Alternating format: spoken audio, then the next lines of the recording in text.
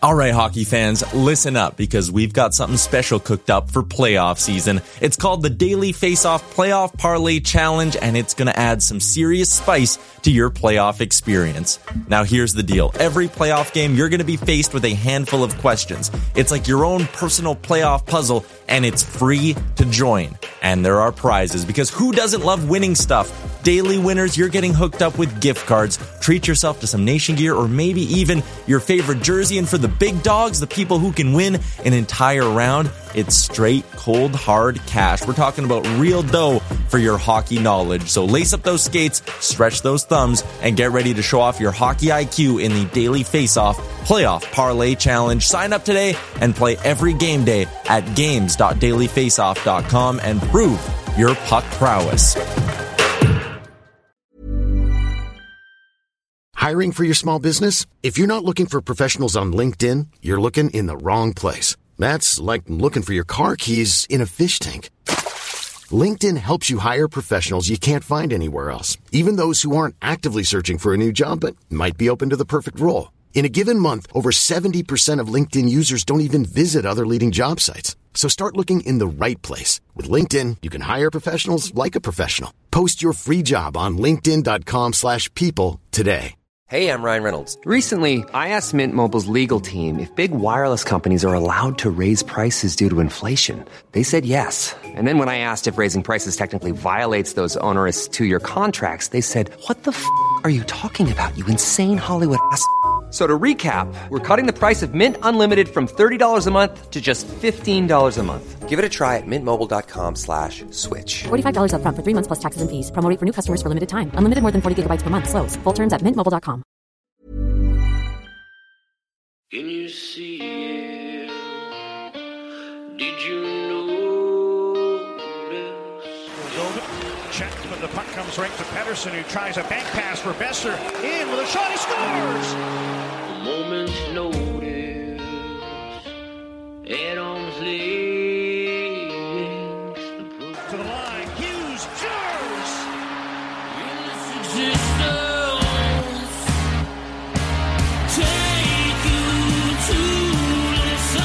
First career NHL goal. Quinn Hughes makes it 1-0. You're listening to Canucks Conversation. Quinn Hughes, beat reporter here. I won't cover the Canucks. Yeah. I cover Quinn Hughes and what he's doing to the Canucks. A member of the Nation Network of Podcasts and delivered by DoorDash. Just wave the guy and get Demko involved. I wanted them in downtown. Wow. We should do a radio show together. Right on. I want to fist bump you right now. Pearl steals, cutting in, shoots, scores!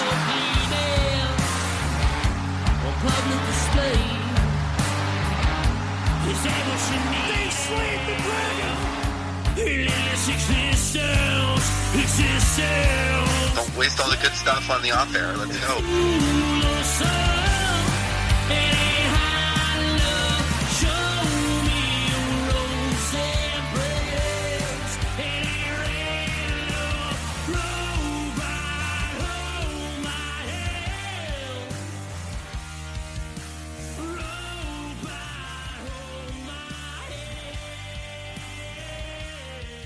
Hello, Canucks fans. Welcome back to another episode of the Canucks Conversation, live here on YouTube. My name is Chris Faber. I'm joined today by special co-host Harman Dial, and it's special because it's a Monday today. I think that's something we should know. You are here, Harm. You're putting in the effort. You're showing up early. You even did some work on the outline today with me. You even got a graphic for me. Like, you know, we're here. You're filling in for Quads. He's taking the day off. We're not skipping a beat. So I think good stuff right off the bat here. I got good positive vibes. Normally we save that for Friday, but I think we got them on a Monday too. How you doing? I'm feeling a lot better than I thought it would be. It was a crazy deadline week. Friday was nuts. Yeah. I think I recorded 4 hours worth of podcast episodes. Took the Saturday off. And then Sunday, I was crushing Hronik video till like 3:30 in the morning.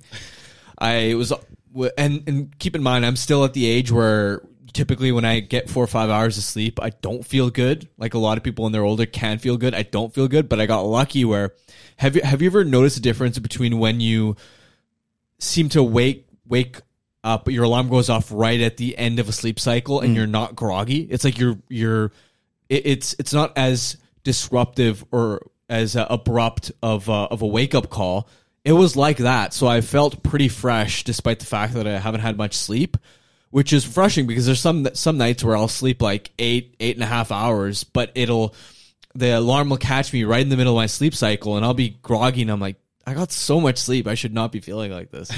So lucked out today. That's interesting because, yeah, I mean, I wonder when it hits, because I'm at the point right now where if I do sleep for like 8 hours or more, I am just groggy from that. Really? Like, I'm still in the camp of, I wonder if that's going to change with a couple more years down the road. And by the way, not live on YouTube. Alex, anything there?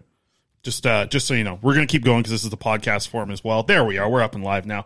But I'm with you in the whole sleep situation because, like, for you, like, you really buy into sleep. I don't much. Like, I know that you're a guy who likes your 8 hours when you can get it. I can't believe what you did on Friday. That was wild. Like, we were a part of that. You coming in here, joining me pretty late for the podcast, but I don't know how many times, like, I just saw your name pop up on social media, just like, you know, article here, podcast here. Like, the deadline was a crazy day. How good did it feel to at least take some of Saturday off and just chill? Like, it was a great feeling for me. Well, it was great, but it was tough timing too because my barber was about to leave this week on a trip. So Saturday was the last possible day for me to get a cut booked in.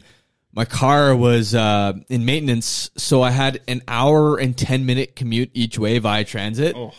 So that kind of was annoying to deal with it, but I was like, I have to look fresh. So, I mean, I guess I can't complain about it. It's something I wanted to do, but it wasn't quite as restful. I'm looking forward to another busy day today, and then the middle of the week, I'm going to be taking easier. Yeah, that's always good. And now we're live on YouTube. People can see. Harmon's in here today on Monday. No Quads today. Do you know why? Do you know why Quads isn't here today? Yes, I do.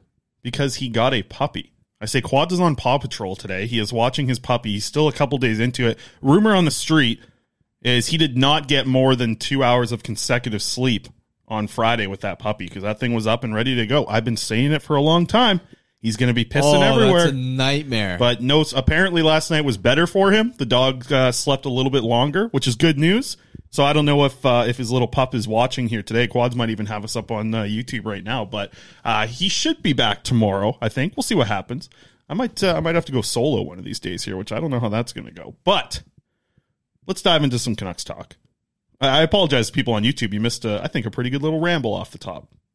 But you'll hear that on the podcast. All right, let's dive into some Canucks stuff.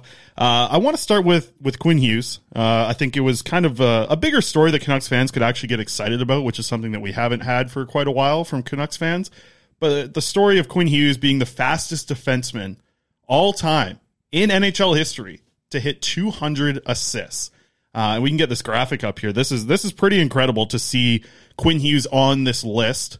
Not only on this list, but at the top of this list for being the quickest defenseman to 200 assists in the NHL in the history of the league. Like, it's damn impressive when you actually say it out loud and see the graphic. It is wild that we're talking about names here like Brian Leetch, Bobby Orr, Sergei Zubov, Paul Coffey, Al McInnes.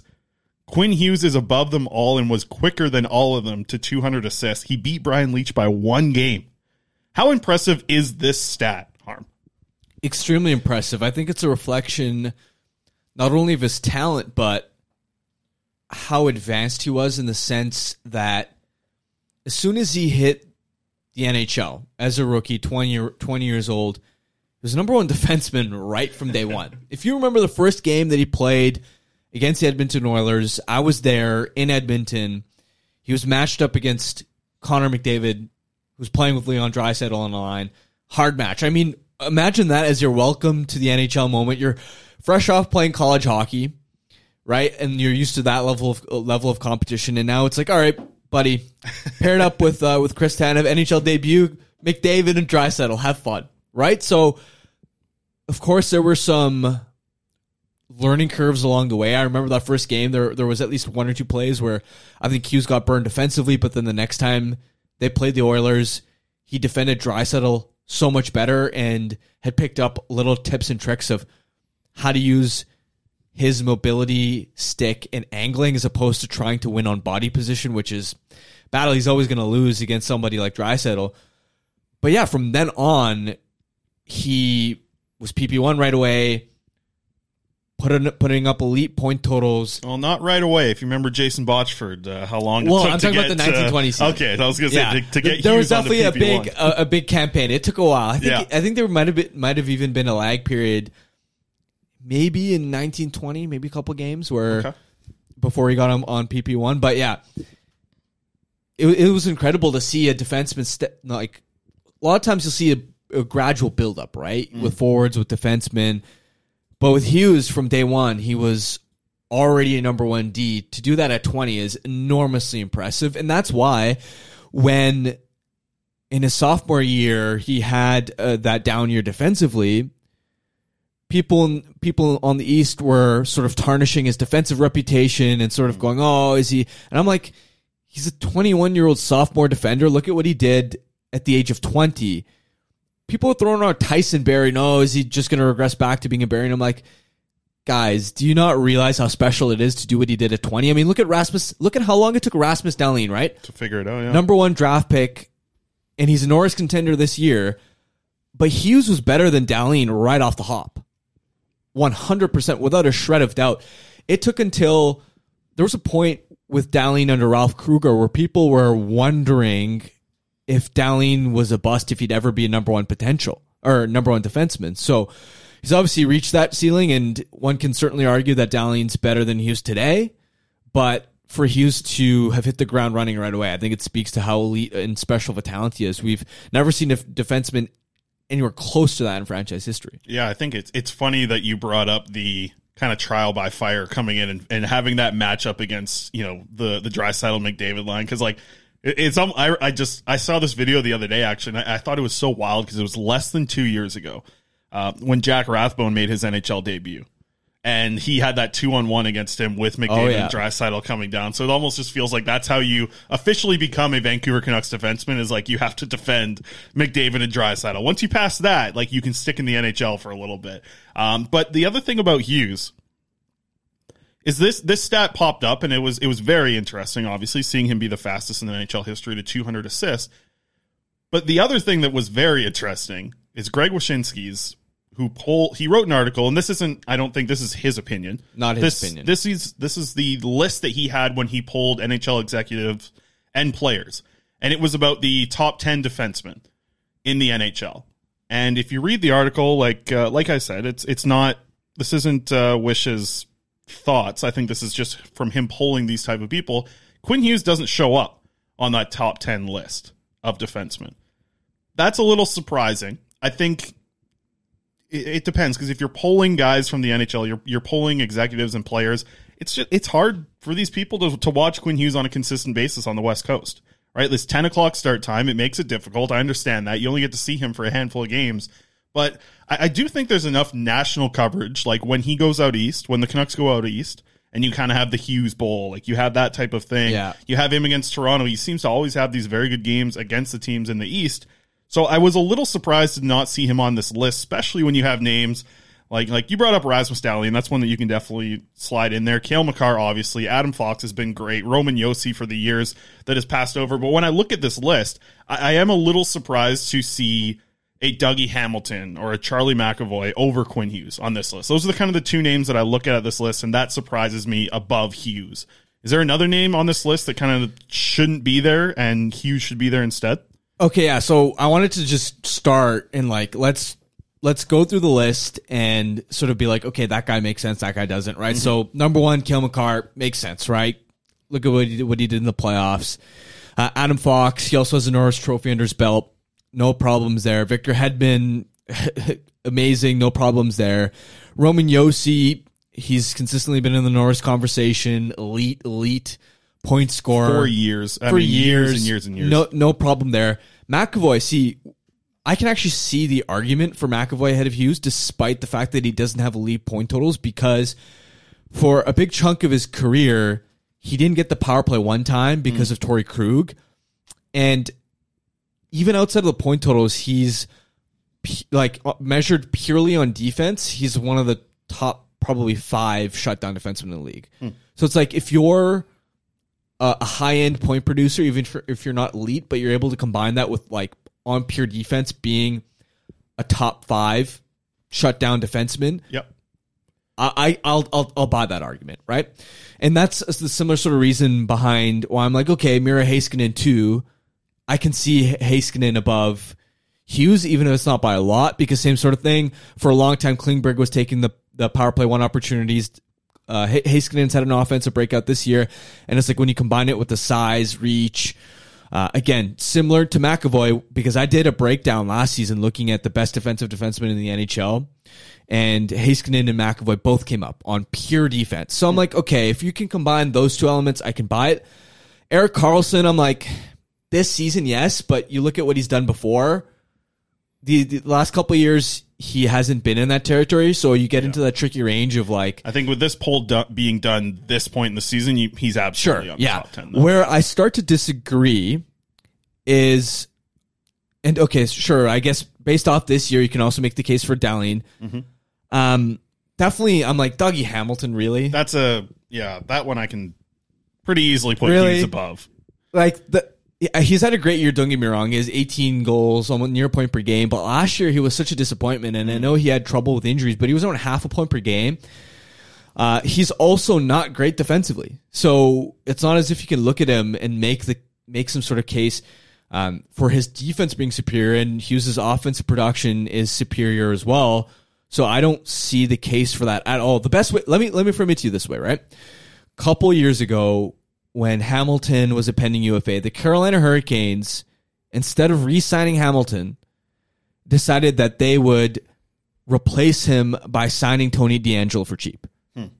Think about what that says, that the Carolina Hurricanes could look at Dougie Hamilton and go, we can replace this guy with a near league minimum reclamation project type player. And it worked for them. They didn't really skip a beat because playing with Jacob Slavin, he's that good, and they were just able to get the power play production from DeAngelo. So he didn't move the needle enough at 5-5. I think what's interesting here when I look at this list, and I think you did a good job breaking down the list there, but I also take into account of actual impact on a singular team, right? Like Cale Makar makes a massive difference for the Colorado Avalanche moving the puck. I think you can say a lot about a lot of these guys on this list that are similar.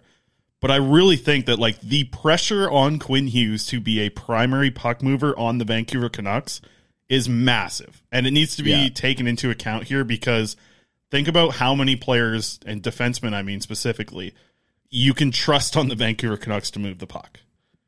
Just him. It's Quinn Hughes. I really do think it's Quinn Hughes. And I know that a lot of these points come on the power play, and that's something that Quinn Hughes has been doing throughout his whole career. No surprise there.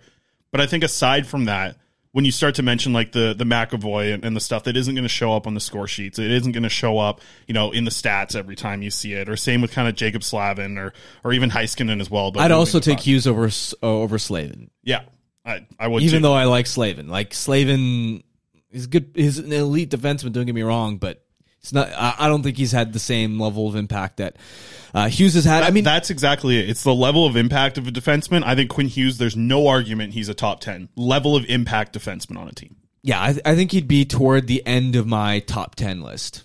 Is the way I'd put it, somewhere in that like 7 to 10 range for sure. Because looking at Slavin, for example, he hasn't even been able to, one of the Hurricanes, like people will rightfully give him so much praise for being one of the best defensive defensemen in the league. And that, okay, he can also put up decent point totals, but here's what has let the Hurricanes down in consecutive years in the playoffs, an inability to produce in the power play. Well, shouldn't your number one defenseman, in theory, if we're talking about the elites of the elites, shouldn't he be able to effectively quarterback a power play? That's not Jacob Slavin, right? They went out and they've cycled through DeAngelo. They brought in Brent Burns. He wasn't quite the answer. And then that's where recently at the deadline, the Hurricanes went out and acquired Shane Gostisbehere to kind of be a power play quarterback for them. Fill that role, yeah. Slavin doesn't check off that box, right? So how can you, like, people will point at someone like Hughes, and in previous years they'll be like, oh, like, he doesn't kill penalties enough, or he's not defensively sound enough. He doesn't check all the boxes. Well, it's like Slavin doesn't check all the boxes either. Yeah.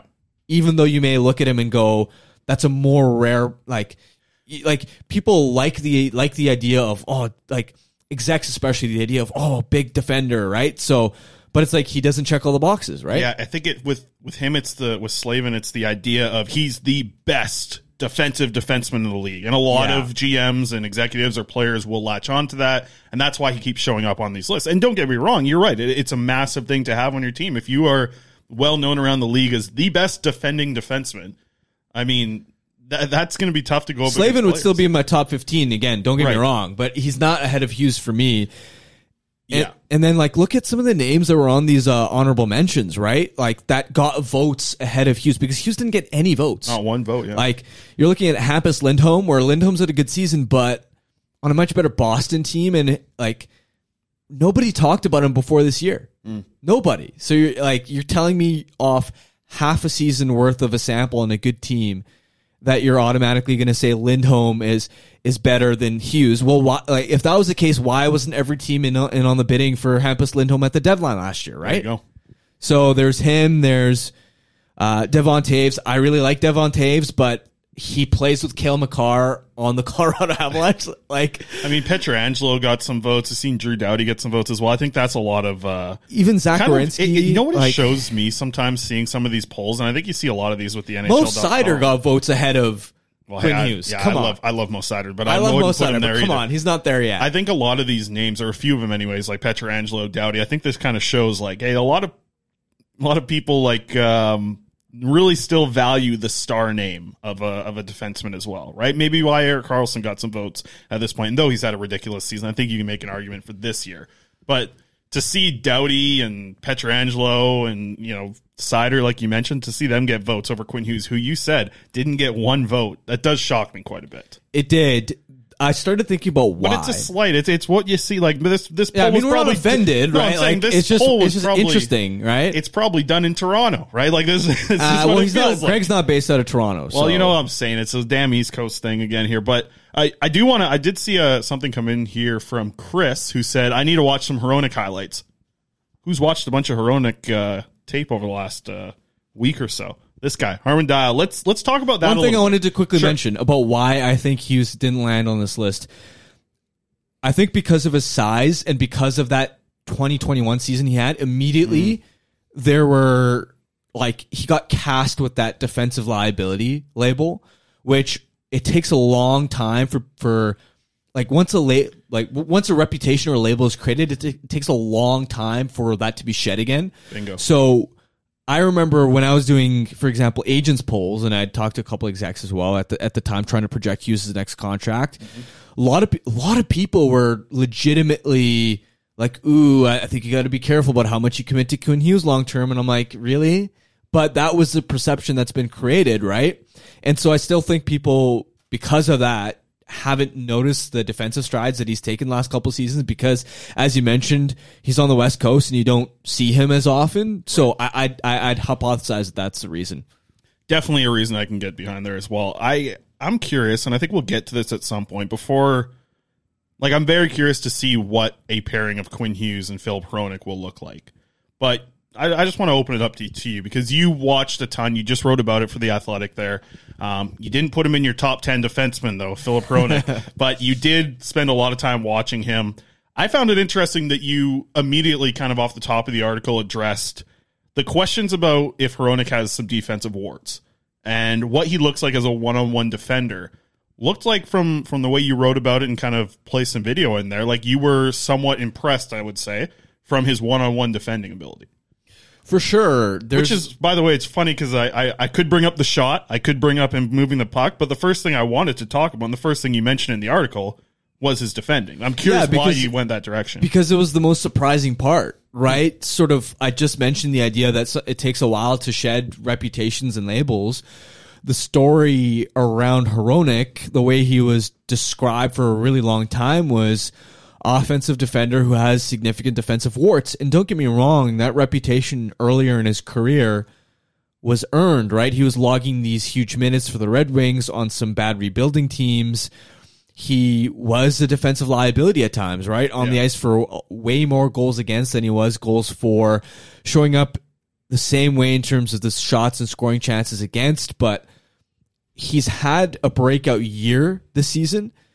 And watching him play, and in my process, I try to be very meticulous about, okay, if I'm watching games here, I want to make sure that I don't just like watch 5 games in a row, like in a stretch of like March, right? I made sure that I watched games that were like, I watched a game in October, one in November, one from like 2 weeks ago, interspersed it throughout the calendar year so I wouldn't be caught in like, he's having a 5-game heater playing the best hockey, or like he's having a 5-game drought. And I also looked at the individual game logs of trying to find games where it's like, he had an excellent game by the underlying metrics. Let's see what that looks like. He had a really rough game by the underlying metrics. Let's look at that. He had some average games. Let's look at that.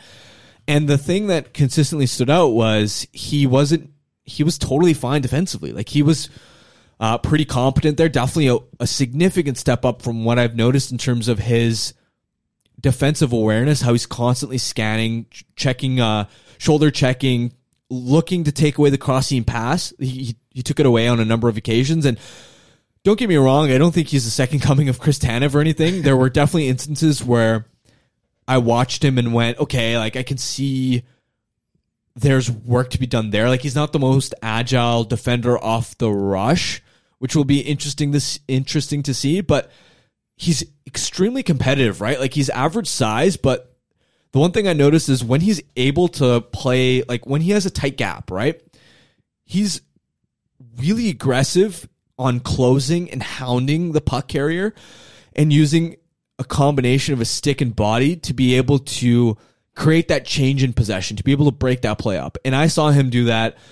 Some of the clips I highlighted were against Boldy, Kaprizov, Stamkos. Yeah. Like he was doing it against some legit competition, even though generally speaking this year, he's mostly played traditional second pair matchups, which I think is part of the story as well, is that he's had this breakout now that he's played in a second pair role behind Seider instead of being leaned on as the number one. But yeah, he was solid in that regard. He very rarely did I see him make a bad read and put himself way out of position. He just seemed like a solid all around 2A defenseman, which is, I guess, the biggest takeaway was he's not this sort of offense. He's not this offensive D with defensive warts. So here's my question about that then, because you can have a couple different options. We have the poll up right now on YouTube asking if you think that Hronek and Hughes should play together or play separately. The role that you watched him in a lot this season was a second pairing guy in a second pairing role, and you can use this to kind of relative of where he is in a lineup. As a top pairing guy, you don't think he's a dynamic, high-end puck mover. What about as a second pairing guy? Did you think that he was moving the puck well as that kind of role when you're not matching up against the best forwards? And I think when you aren't matching up against other teams' top lines, you do have a lot more opportunities to move the puck out of your own zone, just simply because top lines spend a lot of time in your zone. Well, that was the other surprise, right? Was he's a solid puck mover, don't get me wrong, but he's not flashy. He's not dynamic, and doesn't scream primary puck mover. Yes, right? So he's competent, he's solid, but I wouldn't use a word like high-end to describe what he can do. Like, he'll make some good plays with the puck, but for example, Corey Schneider's tracking data, Hronek was fourth among Red Wings defensemen this season in terms of possession, defensive zone exits with possession per 60 minutes. He was behind Seider, Jake Wallman, who's a fantastic skater, and even behind Ole Matter, right? So when I would watch these tapes, it wasn't as if every dump is coming and it's like the Wings are funneling the puck to Hronek and expecting him to lead the breakout. It was interesting because on the one hand, he skates well, he's smooth. So when forecheckers give him space, he likes to carry the puck and he's confident and he's poised doing that. He can even activate up on the rush. But what was interesting was when forecheckers apply a lot of pressure, it's not that he panics or necessarily makes mistakes, but he doesn't have the explosive acceleration in his first step or two to be able to separate and outskate guys the way Quinn Hughes can, right? So it's like when pressure's on him, he needs support options near him, whether it's his defense partner, whether it's a winger or a center coming deep. And if those support outlets are there, he'll hit those targets efficiently. But if they're not there, he's not afraid to a lot of times go boards and out, flip it out, right? So that's why I think part of his it like part of his effectiveness as puck mover is going to be contingent on the infrastructure around him, because if he has a lot of support, I look at his skills and it's like he can make a decent first pass. He skates reasonably well. He's still mobile.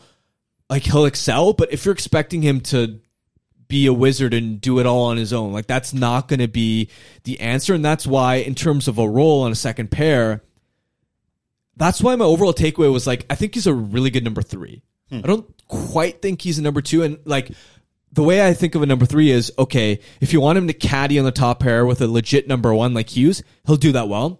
If you want him to drive a second pair, he can do that, but he needs another, like, top 4. He needs another top 4 partner, he right? Can't carry a guy into the top 4. He's going to need exactly, right? Okay. So you saw, like, this season, for example, he played with Ole Mata, who's a fringe, like, barely top 4 caliber, and it was fine, right? Like, that pair was fine. It wasn't great, but it was effective enough.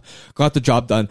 But then they put Ben Sherratt next to him, right? And they like struggled. They really struggled recently, and I think Hronek was controlling like 40% of shots, scoring chances and goals. Like, it wasn't really working, and that's not a knock on Hronek. It's just Sherratt had those same results with Seider. Yeah. The takeaway there is in my opinion, I want Hronek on a second pair, because I think this D is still too thin to where I still believe that the Canucks should maximize the amount of ice time that they have at least one of Hughes or Hronek on the ice for. Especially because Hughes, regardless of if he's playing with Hronek or another partner like a Bear or whatever, like, that pair is still going to drive really good results. Yeah. Whereas the second pair has been such a tire fire that I think you need another stabilizing force.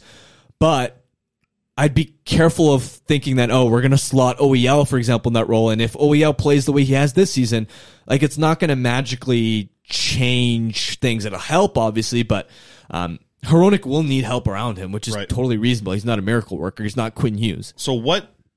Corey has a funny comment here into the YouTube. Says, I shouldn't have read Harm's article already. They probably just knew all the information you just dropped there. But one thing you did, I think you touched on this in the article, but didn't spend a lot of time.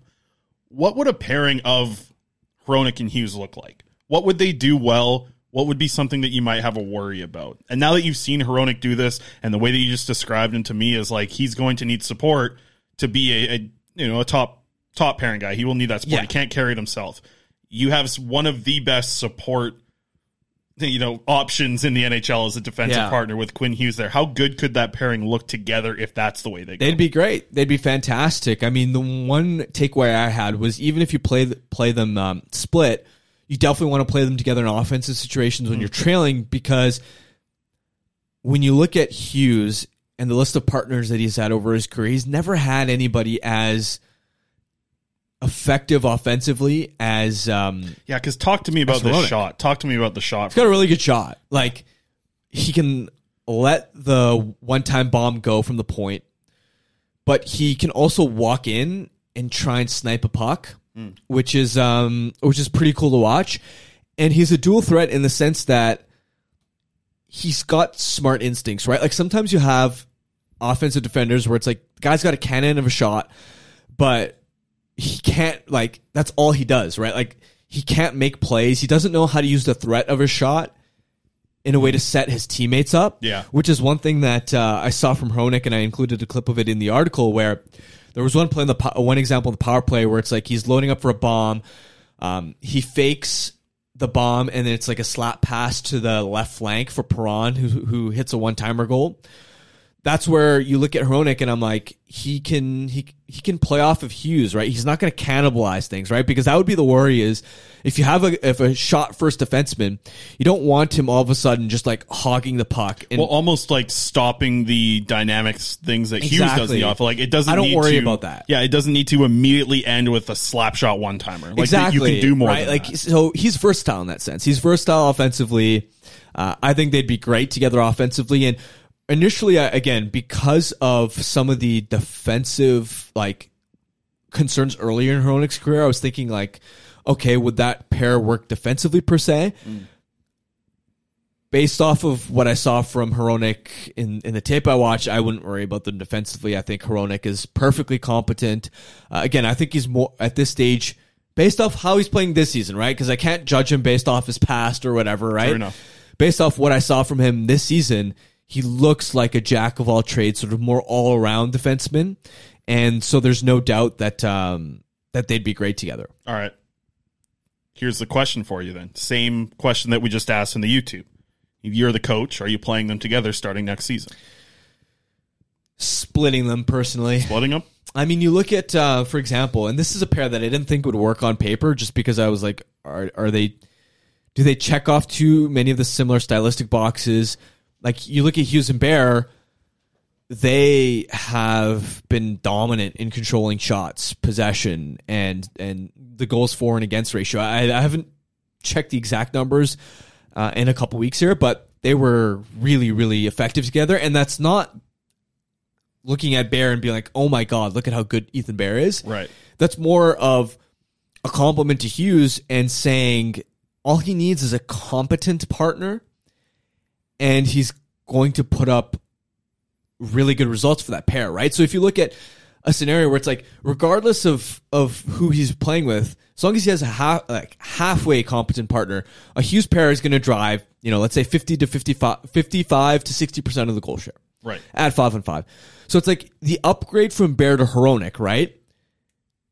Like if you're already at a 55, 60% goal share, how much higher can you really get, is it right? a compound loss you taking him away are there from diminishing gains to stacking that, right? Because look, if you had a deep decor, I wouldn't hesitate. I'd go Hughes and Hronek, absolutely win best that partner, battle every night. Win that battle every night. They're going to be dominant. Great. But the problem with the Canucks right now is their second pair has been such a disaster that I think from the team's perspective, in terms of what can help them most in turning around their 5-on-5 play, they need somebody to I think you gain more from having Hronek stabilize the second pair, hopefully with another halfway competent partner that, I guess, if you're retooling and trying to win now, then that means you are going to be in the market for the top 4 defensemen. If you can get that sort of piece, even if he's a halfway decent option next to Hronek, I think you need to worry about I'm more worried about the second pair in fulfilling that need before I am finding the right partner for Hughes, because Hughes can still deliver elite results. Yeah, and you brought it up like, hey, there's a lot of opportunity here to, I think specifically this season, like let them play together this season. Or at least try it and see what it looks like, because maybe that's something that you just go to when you're down a goal or when you're tied up, you're late in games, when you're kind of getting rid of the third pairing on your team, and you're just kind of rolling with the top guys. Like, I'm curious to see. I think it gives some options in the top 4. It just feels like you have 2 roads here, right? You can be like, hey, we can shore up our top pairing, or we can at least set up our top 4 for success by splitting them up. I think that's the 2 roads. It's not even shoring up your top pair. It's like it's trying to bolster the top pair from good to elite. Yeah. Which is great if you have the depth to be able to, over the rest of your lineup, to be able to afford that upgrade. And I just don't. I think the gain from on the second pair from disastrous to competent would yield the team better results than as opposed to going from good to elite for the top pair, if that makes sense. Agree. It's about time we talk about a top 4 in Vancouver. So let's dive into our next thing on the ticker here. Ready to pop the question? The jewelers at BlueNile.com have got sparkle down to a science with beautiful lab-grown diamonds worthy of your most brilliant moments. Their lab-grown diamonds are independently graded and guaranteed identical to natural diamonds, and they're ready to ship to your door. Go to BlueNile.com and use promo code LISTEN to get $50 off your purchase of $500 or more. That's code LISTEN at BlueNile.com for $50 off. BlueNile.com, code LISTEN. Hey, I'm Ryan Reynolds. Recently, I asked Mint Mobile's legal team if big wireless companies are allowed to raise prices due to inflation. They said yes. And then when I asked if raising prices technically violates those onerous 2-year contracts, they said, "What the f*** are you talking about, you insane Hollywood ass?" So to recap, we're cutting the price of Mint Unlimited from $30 a month to just $15 a month. Give it a try at mintmobile.com/switch. $45 up front for 3 months plus taxes and fees. Promo rate for new customers for limited time. Unlimited more than 40 gigabytes per month. Slows full terms at mintmobile.com. Everyone knows therapy is great for solving problems, but getting therapy has its own problems too, like finding the right therapist, fitting into their schedule, and of course, the cost. Well, BetterHelp can solve those problems. It's totally online and built around your schedule. It's surprisingly affordable too. Connect with a credentialed therapist by phone, video, or online chat, all from the comfort of your home. Visit BetterHelp.com to learn more and save 10% on your first month. That's BetterHelp, H-E-L-P. What to watch for? Canucks Preds. We'll do a quick little hit here. Brendan Batchelor has a pair of tweets that I want to get to tonight for a couple things I want to watch. First up, Archer Seelovs looks like he's going to get the start tonight. He was the first goalie off the ice. Rick Tocchet later confirmed it. You were down there, weren't you, Harm? Yeah. Yeah, okay. I was talking to Ryan Johnson, who we'll get to in just a minute here. But Seelovs in net, what do you expect tonight? Anything? I'm excited to see, of course, another game for Seelovs. It's always a great opportunity to Artie see Party. Whether he could even... Have you heard the Artie Party music? No, I haven't. When we talk Seelovs, oh, hell yeah. Artie Party time all the time. So, Archer Seelovs gets a start tonight. Well, I walked into the dressing room after morning skate, and the first thing I hear is Artie Party. So that was pretty funny. We do love a good Artie Party. Like, it's great. It's important to see what he can do, because imagine if he can be... Now, I don't think this is ideal necessarily. I would prefer for him to maybe play as much as possible, but look, if he's competent right away and Ian Clark thinks that he can be your backup next season, and if you don't have a lot of faith in Spencer Martin, and you're looking at the goalie market, it's not league minimum to find an affordable backup anymore. Do you look at Seelovs and go, could he back up next year? Bingo. So still feels early to me, but it feels, like I said, it's early for me, but you at least can't, like, it's not a totally crazy thing to wonder. I mean, imagine, I don't think it'll happen, but imagine if he just goes, like, every time he gets a shot in the NHL now, and maybe he doesn't get many more shots when Delia is healthy again, but if he's very good. If he's very good, like, I don't know. What if he is that answer? Sure. Or at least what if you can go into next season thinking that, okay, we'll have Martin as our soft number 2, knowing that if he falters, Seelovs is the 3 and we can flip him up from Abbotsford. Yep. I think it's at the point right now where, if you remember where Thatcher Demko was when his camp pushed to get him to the NHL from the AHL, I think you might be ahead of that point going into next season, or at a similar spot maybe earlier into the season. Because if you remember, I believe it was January when Demko got called up from Utica and jumped in and started playing behind Jacob Markstrom. I think you could see something similar here, but I just don't want to get too far ahead of myself, because I do think a lot for Seelovs' development is still riding on an AHL playoff run. I think that's going to be majorly important to his development, but also coming into next season with the idea of being an AHL starter. I think that's also a big part of development right now, because I do want to see him play more games, simply because of, the Mikey DiPietro thing where he didn't play any games in COVID.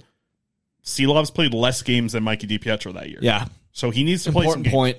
And I mean, there's a lot of things he's worked on, and obviously getting that time with Ian Clark was great, and getting this time with him is great right now. I just think that games. That's what you need to see from the Artie Party man himself. Fire it up in chat. I see the chat going nuts for Artie Party. We love it.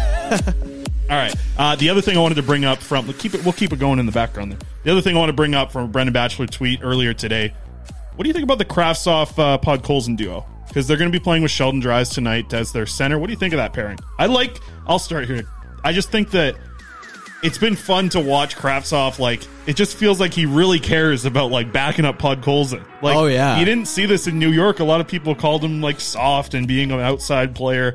Like, Kravtsov's diving in there to stick up for his boy Vasily. Like, these two seem to very much like playing with each other. I like the duo. I do very much like them. And I'd like to see them get more minutes. Tocchet mentioned it today after the skate that he was looking at the ice time totals, looking at how heavily he was riding Pedersen, Miller, Hughes, and all these names, looking at the lack of, ice time for Kravtsov and Podkolzin, going, I need to bump these guys in a little bit more in terms of the ice time. I also saw, I can't remember if this was on Twitter or somewhere else, somebody was like, we need to find the Canucks need to find a Russian center for them and call it, and unite the vodka line. That would very much help. But yeah, it's fun. I mean, the Canucks at this point are simply looking at who's part of the equation for next season, right? You've got the surplus of wingers. Who can provide value for you next season? Who's part of the long-term solution?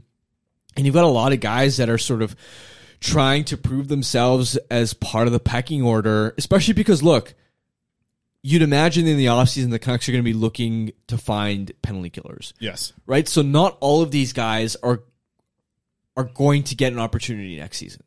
Right? Like, you when the hell are they going to put Podkolzin out there, though, man? That's what I've been wondering lately. Like, I think it should have been since he's been here in the NHL. I'm curious, when the hell are we going to see Podkolzin kill penalties?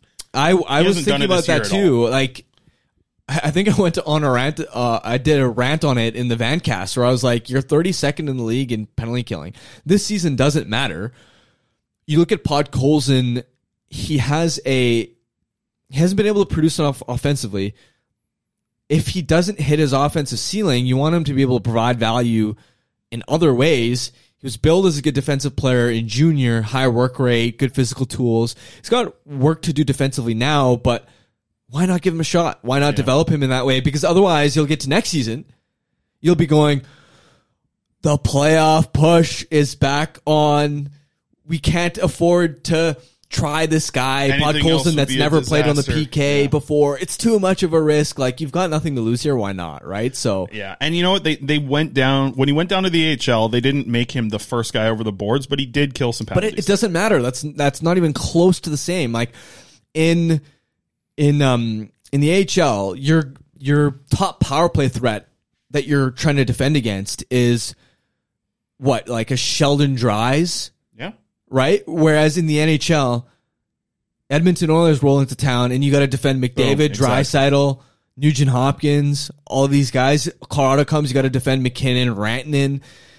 Like, come on. It's not comparable at all. Nikolai Goldobin used to kill penalties in Utica, right? It's guy's got a lot of tool belts, a lot of tools in the tool belt. Nikolai Goldobin looking good. KHL All-Star 3 years in a row. All right, let's move on to Aidan McDonough here because, by the way, Canucks game tonight 7:30. A little bit of a later start tonight. Oh, 7:30? Yeah. You're going to be out by then. All right, we got Preds in town, 7:30 tonight. Aidan McDonough stuff. Let's pull this up. I had a good chat with Ryan Johnson today.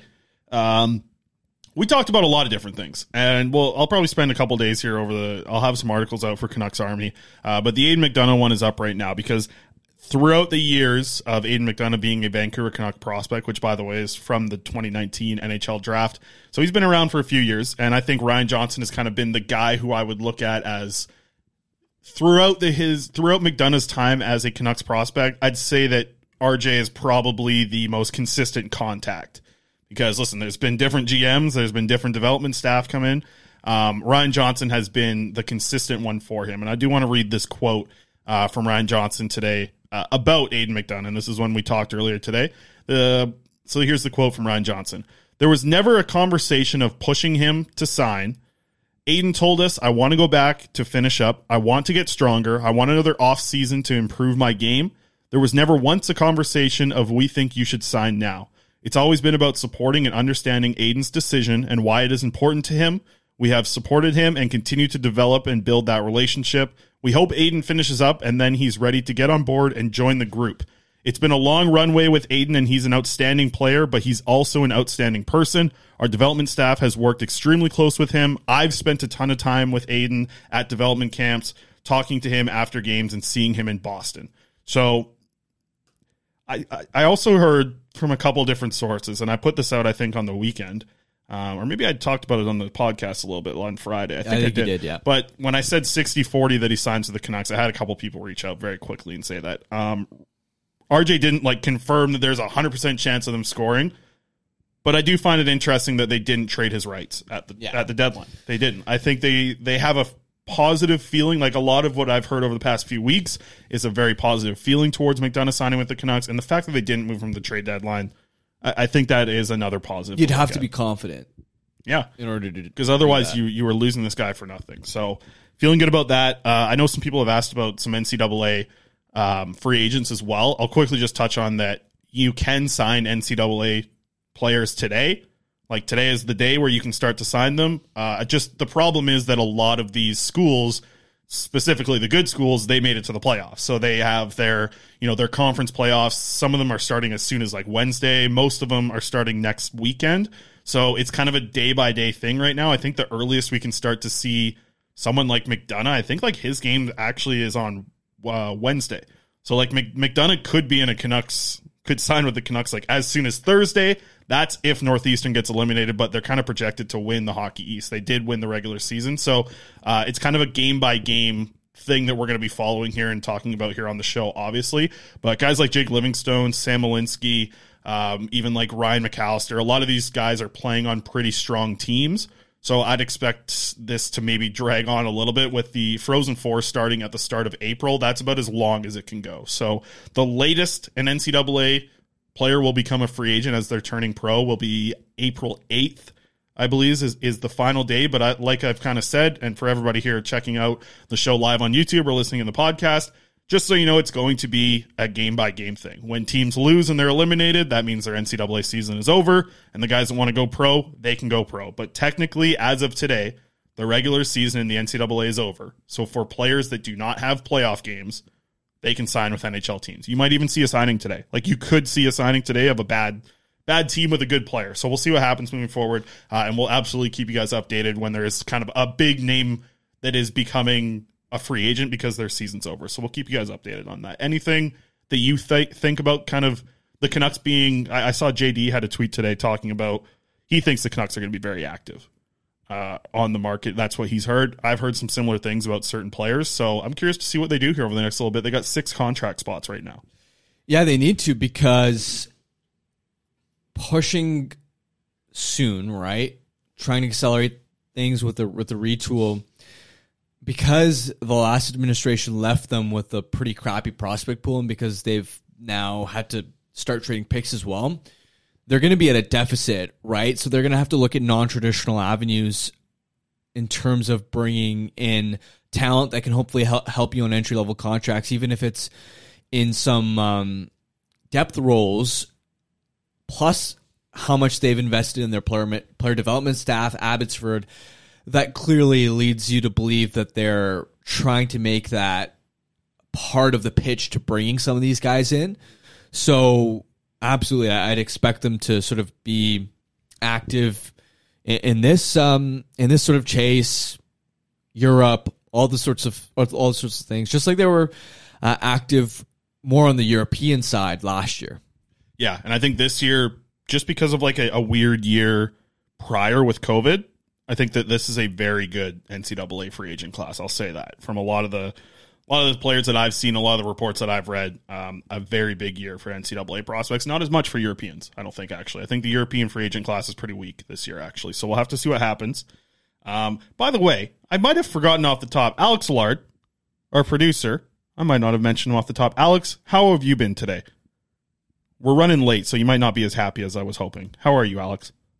No, it's all good. Yeah, I did note. I wrote it down here. You did not mention me off the top, but that's fine.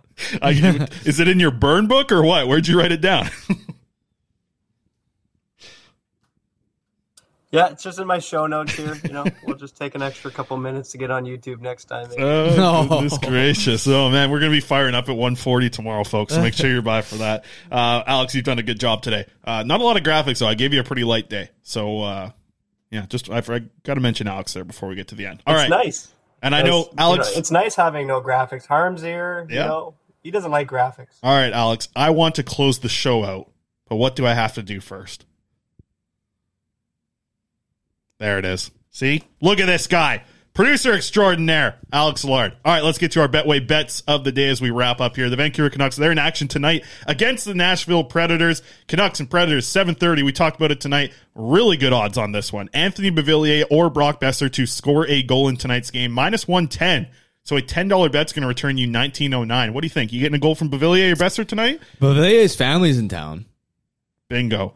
Hammer it, folks. $10 bet will get you $19.09 over on Betway. And then the second one, the Predators to win over 6.5 total goals and JT Miller to score a goal in the game, +750. A $10 bet that's going to return you $85 over on Betway.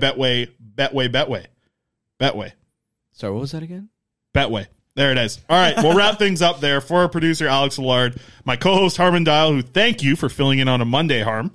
The folks at Zephyr Epic, they'll get you some hockey cards, and well, we'll use half our budget to pay for you to come in on a Monday. Because do you charge overtime on a Monday? Is that the deal? No, you're going straight across. Okay, fair enough. It's puppy duty. You can't. You gotta understand, right? You understand it, but what's the trade off here? Did Quad say you can come over and see the new puppy, or what's the deal? Is there some sort of side deal? I'm just not coming Friday. I'm like, I need that day off. I've done I've been on every podcast show possible the last 2 weeks. So you're just riding the wave right now. I know. I have Vancast tomorrow too. So once I'm done that, I'm glad to have a bit of a break. Or Wednesday is one of those. People are probably days. sick of hearing me. You're going to take that Yeti mic and just chuck it into the wall on Wednesday. All right. Well, Harm, I appreciate you dropping by here on a Monday. So yeah, Quads is going to be back tomorrow as far as I know. His puppy may be in the background as well, or if people in the chat really kind of hype him up when the show starts tomorrow. Everybody, if you're watching, I don't know. Maybe the dog will make an appearance on tomorrow's show because he is a cutie. That's for sure. I've already seen a lot of it. So that wraps it up here for my co-host Harmon Dial, our producer Alex Allard. My name is Chris Faber. Thank you so much for tuning into another episode of the Canucks Conversation. There it is. Look at the mountain. Thanks for listening to Canucks Conversation. Hit the subscribe button to never miss an episode. How about keep it to a thank you, Jim? Planning for your next trip?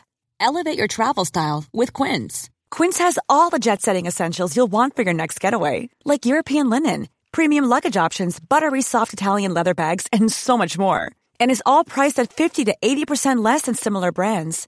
Plus, Quince only works with factories that use safe and ethical manufacturing practices. Pack your bags with high-quality essentials you'll be wearing for vacations to come with Quince. Go to quince.com/pack for free shipping and 365-day returns. Mom deserves the best, and there's no better place to shop for Mother's Day than Whole Foods Market. They're your destination for unbeatable savings, from premium gifts to show-stopping flowers and irresistible desserts. Start by saving 33% with Prime on all body care and candles. Then get a 15-stem bunch of tulips for just $9.99 each with Prime. Round out Mom's menu with festive rosé, irresistible berry chantilly cake, and more special treats. Come celebrate Mother's Day at Whole Foods Market.